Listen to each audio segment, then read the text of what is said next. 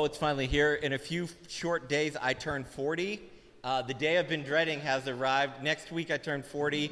And as you guys know, I've been really dreading this. I don't know why. None of the other years ever bothered me. I didn't care. But 40 feels weird. It feels like there's life before 40 and life after 40. And I'm like, I'm about to turn 40 and everything's going to be different. And I started this series as kind of like open therapy with you guys as I try to figure out what my life is going to look like. I really thought by the time I was 40, life would look different. I thought I'd feel different. I still feel like such a kid who has no idea what I'm doing. I feel like 90% of the time I'm playing at being an adult, and I'm like, someone's going to figure out that I'm just a kid dressed up in a human suit, and like, I shouldn't really be doing these adult things. This is my midlife point. And I want to spend the last part of my life, the second half of my life, as well as I can. I don't want to waste it. I might have more time behind me than I do in front of me, and that's a somber thought. And so that kind of thinking led me to kick off this series about contentment. How should we be spending our life? What should we really be satisfied with? Because I feel a lot of angst and anxiety and like, man, I should have done more. I should be farther along. I should have more to show for it. I should be more.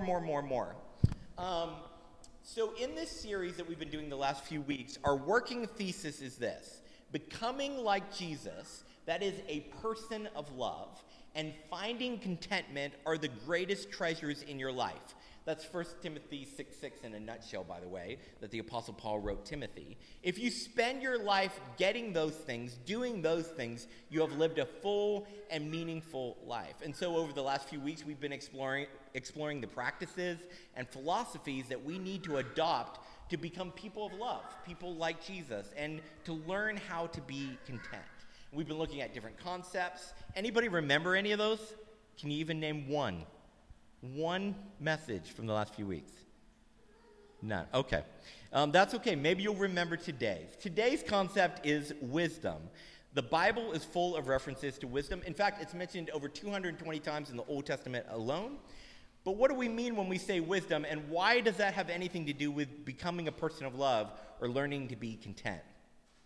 Wisdom is recognizing the best path of life and choosing it, instead of either stumbling blindly into a path of chaos or willfully choosing it. Wisdom involves knowledge, but it's more than just memorizing facts. It is understanding how God orders the world and recognizing how to make decisions in line with his order. Life is really a series of choices. There are choices that led to me being here. Darby and I just celebrated 10 years of marriage last week, and that we were able to celebrate that because I made a choice. I called her up on the phone, and I was like, Darby, hello. And she's like, what? Who is this calling me? I'm like, will you go out on a date with me? And she said yes, and I hung up before she could change her mind. Because I made a decision, because I made a choice, it led to where I am in life. And life is a series of choices. Choices brought me to 40. Choices brought me to marriage. Choices brought me to being a dad. The choices we make every day will determine the type of person we become in the days ahead. If we want to be people who are content in the future, we need to make choices today. If we want to become people of love like Jesus in the future, we need to make choices today. Making wise choices will mean you become a person of love. Making wise choices today will mean you learn to be content. There is chaos in our world that is unavoidable. You can live a perfect life, do everything right, try to have a contingency plan for everything, and there is just some chaos that will follow you. No matter how much you exercise and work out, sometimes you will get sick. No matter how much you take care of your car and keep it in good repair, sometimes you'll get a flat tire. There is blessing in this world that applies to everyone, and there is chaos that is unavoidable because it applies to everyone. But there is also avoidable chaos in our lives. There are natural consequences of foolish choices, and wisdom is what helps us avoid chaos like that in our lives. Now, I've talked about previously here the big lie of religion. What's the big lie of American religion? Does anybody remember? Okay, you guys are really remembering a lot of things I've said today. This is very encouraging. So the big lie of religion is this: if you keep the rules, you will be comfortable, happy, and safe. That's what a lot of religion is telling us. No matter what religion you look at, that's the basic premise. If you keep the rules, you'll be comfortable, happy, and safe. But that's not what Jesus says. First of all, it isn't true because our world is still broken. Until Jesus rules and reigns here, even if you keep all the rules, sometimes bad things will happen to you. What wisdom promises is, if we practice her teachings, we won't avoid all chaos, but we will avoid the self-inflicted chaos that comes from making bad choices. Many times over, I guess it's been almost 15 years now in ministry, people lament to me some terrible situation they're in. They're like, oh my gosh, this is a terrible situation. I can't believe God did this to me. And often, once they begin telling me their story, it isn't that God brought that into their life. It's the natural result of their choices that they slowly made day after day that led to their ruin. Don't be surprised when you smoke every day and develop lung cancer. That's not God doing that to you. That's simply how reality works. Our human nature seems to be, we want to behave badly, but we don't want any consequences for it. Believing we can choose a destructive path every day but avoid future destruction is the very definition of foolishness, the opposite of wisdom. Wisdom helps us understand the big picture of our lives, what our purpose is, what we should be doing, what choice we should be making, where we should be focusing our energy and attention and our life. And really, so much of my life, especially as a young person, was spent in doubt, questioning what God wanted me to do with my life. I would read books on the will of God. Honestly, half the Christian book section probably has been funded by me just buying books on the will of God when I was a young person, trying to figure out how to find the will of God, how to figure it out. I listened to countless sermons about it, and honestly, it felt like people kept telling me, God has a will for your life, a very specific will for your life. But I was like, why is he hiding it then? Like, people kept telling me God wanted me to do something, but it seemed like he wouldn't tell me. I was like, if God wants me to do this so bad, why doesn't he tell me? Why is he playing hide and go seek with it? I think we have some broken theology about the will of God for our lives. God does occasionally supernaturally direct us, but it is rare. Darby and I have a story about how God supernaturally directed us to move here. But they're very rare in my story. Much more often, God wants to teach us wisdom so that we know how to choose a right path, not force us down the only right path. Often I was so scared to make a wrong decision because some pastor had warned me about getting out of the will of God and how it was a death sentence. When I was a teenager, the church I went to had a youth group, and it was, you would get a bunch of teenagers together. You would get someone usually with barely any seminary training or Bible knowledge up front to give them messages about the Bible. And so you heard all kinds of crazy things that would scar you and later cause you to deconstruct from Christianity. But anyways, I remember one time this youth pastor got up and he said, you know, if you're out of the will of God, it's the most dangerous place to be. And this one girl who I knew, who knew somebody, you know, you could never chase the story down because it was made up. But he would say she wasn't going to youth group that night where she was supposed to be. She was going to a party, and she had a terrible car accident and died. So you don't want to get out of the will of God, and make sure you show up for youth group next week. And I was like, oh my gosh, the will of God is serious stuff. Like, you could have a terrible accident. He didn't mention anything about all the people who have accidents on their way to church or on their way to youth group. No. That didn't fit the agenda. He warned us that it wasn't safe outside of God's will. But that's really bad theology. First of all, if the will of God took Jesus to the cross, the will of God is not a very safe thing. It could be a good thing, but don't consider it safe. And furthermore, God doesn't want us to be paralyzed while we wait for someone to show us the right path, as if we make one step off it, all of a sudden we're going to come under attack or we're going to have a car accident. He doesn't want us so afraid of making the wrong choice that we end up making no choice. And every one of us are desperately looking for the right direction to head in, right? Whether you're religious or not, we're all constantly asking these questions. Should I take this job? Should I stay in this job? Should I get a new one? Should I start this business? Should I fund this? Should I not fund this? Should we move? Should we stay? Should we marry? Should we divorce? My coworkers are constantly consulting mediums and psychics and horoscopes. Why? Because we all are looking for direction in our life. We want to know which way should we go? Which way is going to lead to flourishing and which way is going to lead to heartbreak? Which way should I go? According to a data collection agency, the NPD group, self-help books have exploded in recent years. From 2013 to 2019, the market grew by 11%. This is just of U.S. sales of self-help books, books that help you figure out what decision you should make, how you should change, and what choices you should make. They sold 18.6 million volumes. The industry of books helping you make decisions or make changes in your life is worth $10.5 billion as of 2020. We're all desperately wanting somebody to tell us what we should be or where we should go or what choice we should make. And so we search for God's will, so someone will tell us what to do, but God wants to teach us wisdom so we know how to choose the right thing. And this is where the wisdom books of the Bible come into play. And I'm going to be honest, my American Christian upbringing did a really bad job of teaching me how to use these sections of Scripture. Don't get me wrong, I'm grateful for growing up in evangelical churches. They taught me a deep respect for Scripture and a keen respect for God. But here's how I was repeatedly told to look at every passage in the Bible. See what command you can obey, and see what promise you can promise you can claim. This is just too simplistic of a frame to bring to every Bible passage. The Bible's much more nuanced. It wants to be read as a whole, collective whole. It fits together in one narrative story about Jesus. And when you just bring this simple framework to every passage, you're going to lead to some bad theology.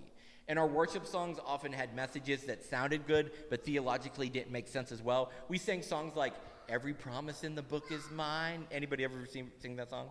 I sang that growing up, and then I got older and I was like, this isn't true. Not every promise in the book is mine. Remember when God promised Abraham, everywhere your feet touch will belong to you and your descendants? Start walking around your neighbor's $1 million house and see if God gives it to you. He won't. It's not yours. Like, that was a promise to Abraham. It's not to you.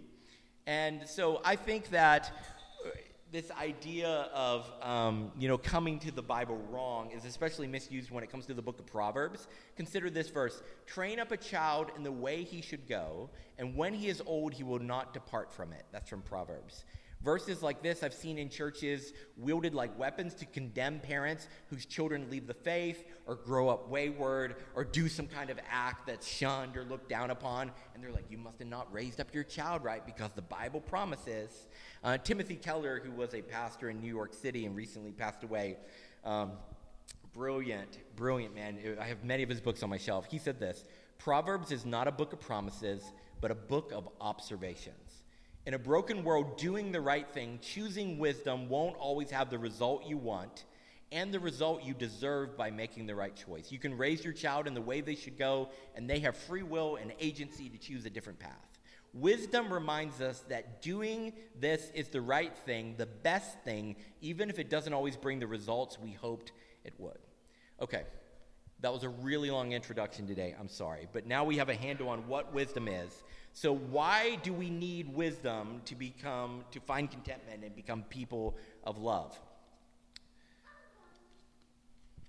We are going to look at Paul's letter here, we're going to look at James' letter in James 3, verses 13 through 18. Who is wise and understanding among you? Let them show it by their good life, by deeds done in the humility that comes from wisdom.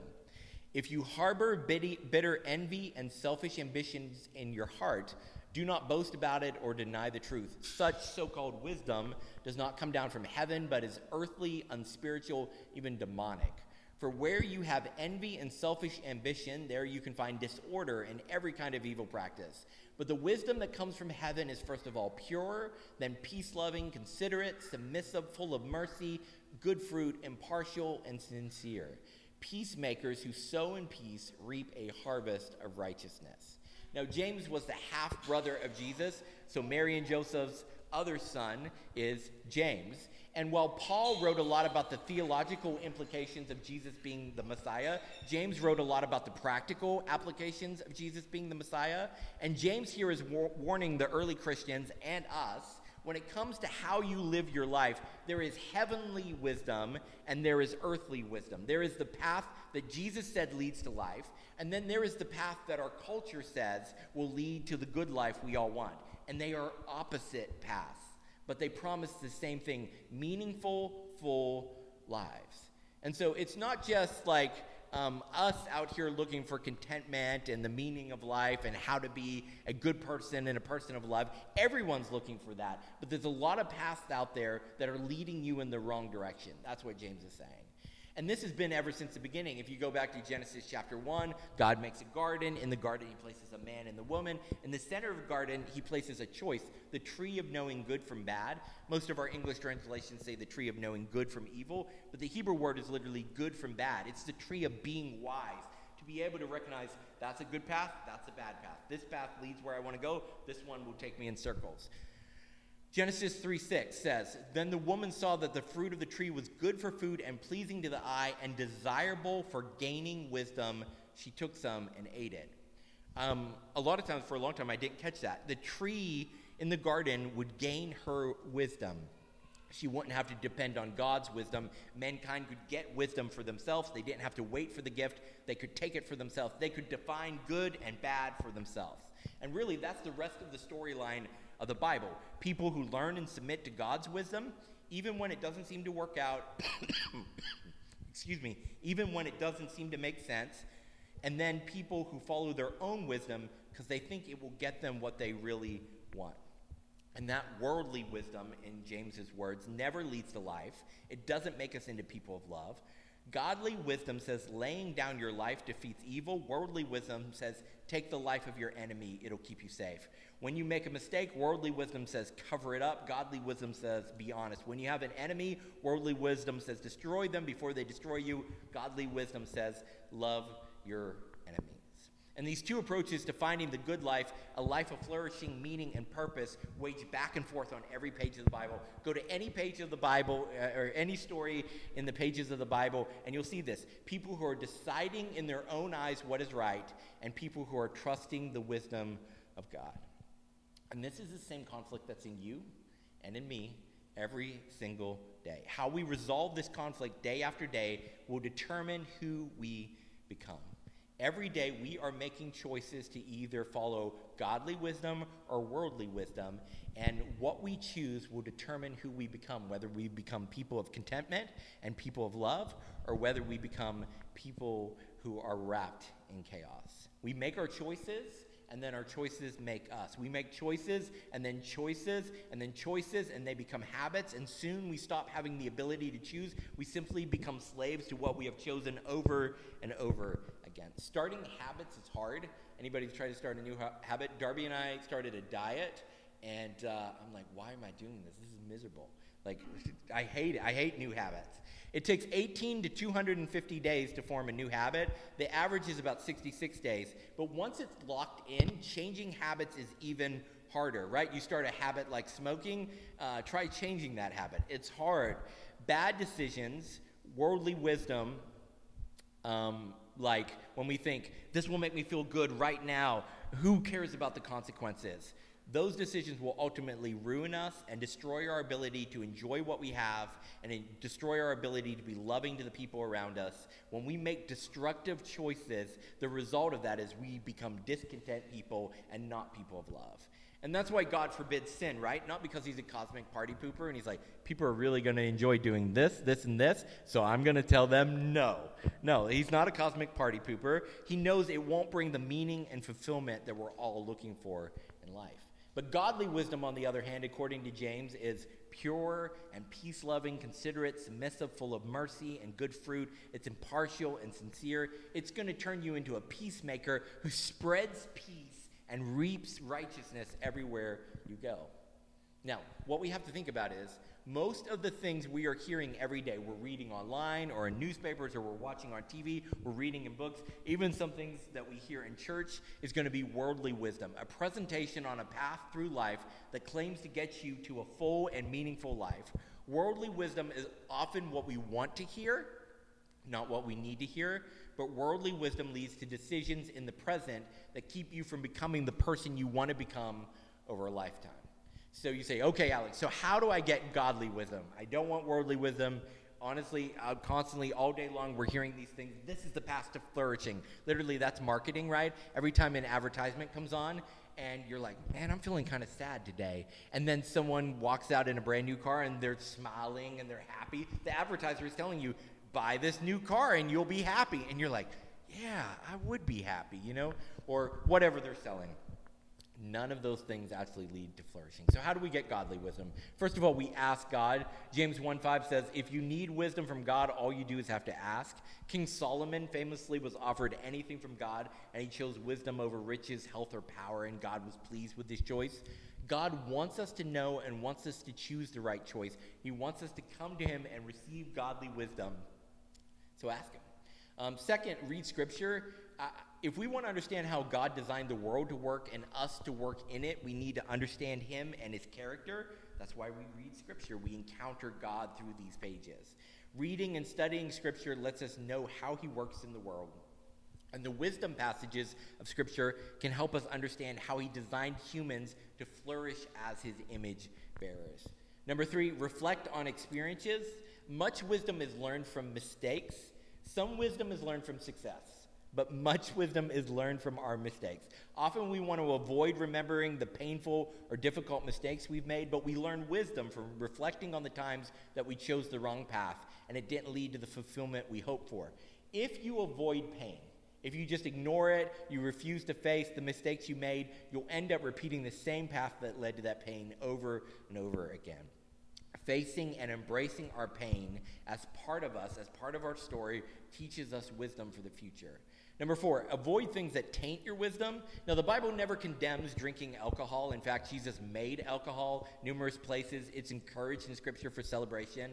But there are several clear indictments against being drunk because it clouds our ability to see and choose wisdom. Paul famously said, don't be drunk with wine, be filled with the Spirit. Make sure God's leading you, not alcohol. Often we want to escape our pain and our anxiety, but when we escape reality, we are also abandoning wisdom because wisdom lives in the real world. Wisdom lives in reality. So get plenty of sleep if you want to make wise decisions. Drink lots of water. Don't get drunk or cloud your senses. Make sure you're healthy and well and fit so that wisdom can work in your body. Get advice from wise people. Number 5, Proverbs makes it clear that wisdom lives in the company of many wise people. A single person making decisions rarely makes good decisions. We're built for community. We make our best decisions in community. We rarely reach wisdom alone. Now, if you're looking to ask someone for wisdom, don't ask someone that you see consistently making foolish decisions. Ask people who have a lifetime of making wise choices for their advice. Often the people eager to give advice have little to offer to us. What I've found is the wisest people I know rarely want to give me advice. I have to chase them down and ask them. The people who many times want to offer us lots of advice, they're not people who have wisdom to share with us. Often the wise are slow to speak, and we must find them and ask for their opinions. They will help you find wisdom for your decision, and the more you choose wisdom, the clearer she becomes for your next choice. Surround yourself with the wise, and you become wise. Number 5, fear God. Proverbs famously sums up wisdom like this: fearing God is the first step towards becoming wise. This phrase is actually repeated throughout the Bible, and generations of Jewish rabbis and Christian teachers have meditated and debated over what this means. Some are like, it just means respect God. Others are like, no, we need to have a fearful, we need to realize he is holy and powerful. Angels tremble before him. We need to come in with reverence. There's all kinds of debate about what exactly it means. C.S. Lewis summed up his take on it like this: the first kernel of wisdom to start with is to let our dependence and trust in God permeate all our worries of today. God is bigger than your worries. Instead of fearing them, fear him. Number 7, grow old. The last step to gain wisdom is growing old. And guess what? We're automatically doing that one. All these others, you got to put in effort. You don't have to do anything for this one. It's just happening. In our culture, we really fear getting older. Our culture is really built around sex appeal, and getting older means becoming less vibrant and attractive. And so we're like, all of a sudden, I don't matter to culture anymore. But to the ancient Jewish person, they had no qualms about aging. They looked forward to aging because they saw wisdom as a natural byproduct of age. The Torah considers old age a virtue and a blessing. To get old is being blessed. Turning 40 means God is blessing me. Thank you. Throughout the Torah, the Hebrew word zakin is synonymous with wise. It literally means old, but it's synonymous with wise. To be old is to be wise. In their mind, the point of life was to become wise, and getting older was making you wise. And so you could be thankful for getting older because that's exactly why you're alive, in order to get old. Why would you fear or dread getting old? You're alive to get wise, and getting older gets you wise. In the words of an ancient Jewish rabbi, old age is a continuation of the path that a person has chosen throughout their whole life. A person does not change overnight. There's no sudden transition from young to old, from foolish to wise, but rather each person continues along a single path from youth to old age. Preparation for old age should begin while young. Right now, you're preparing for the person you're going to be the rest of your life.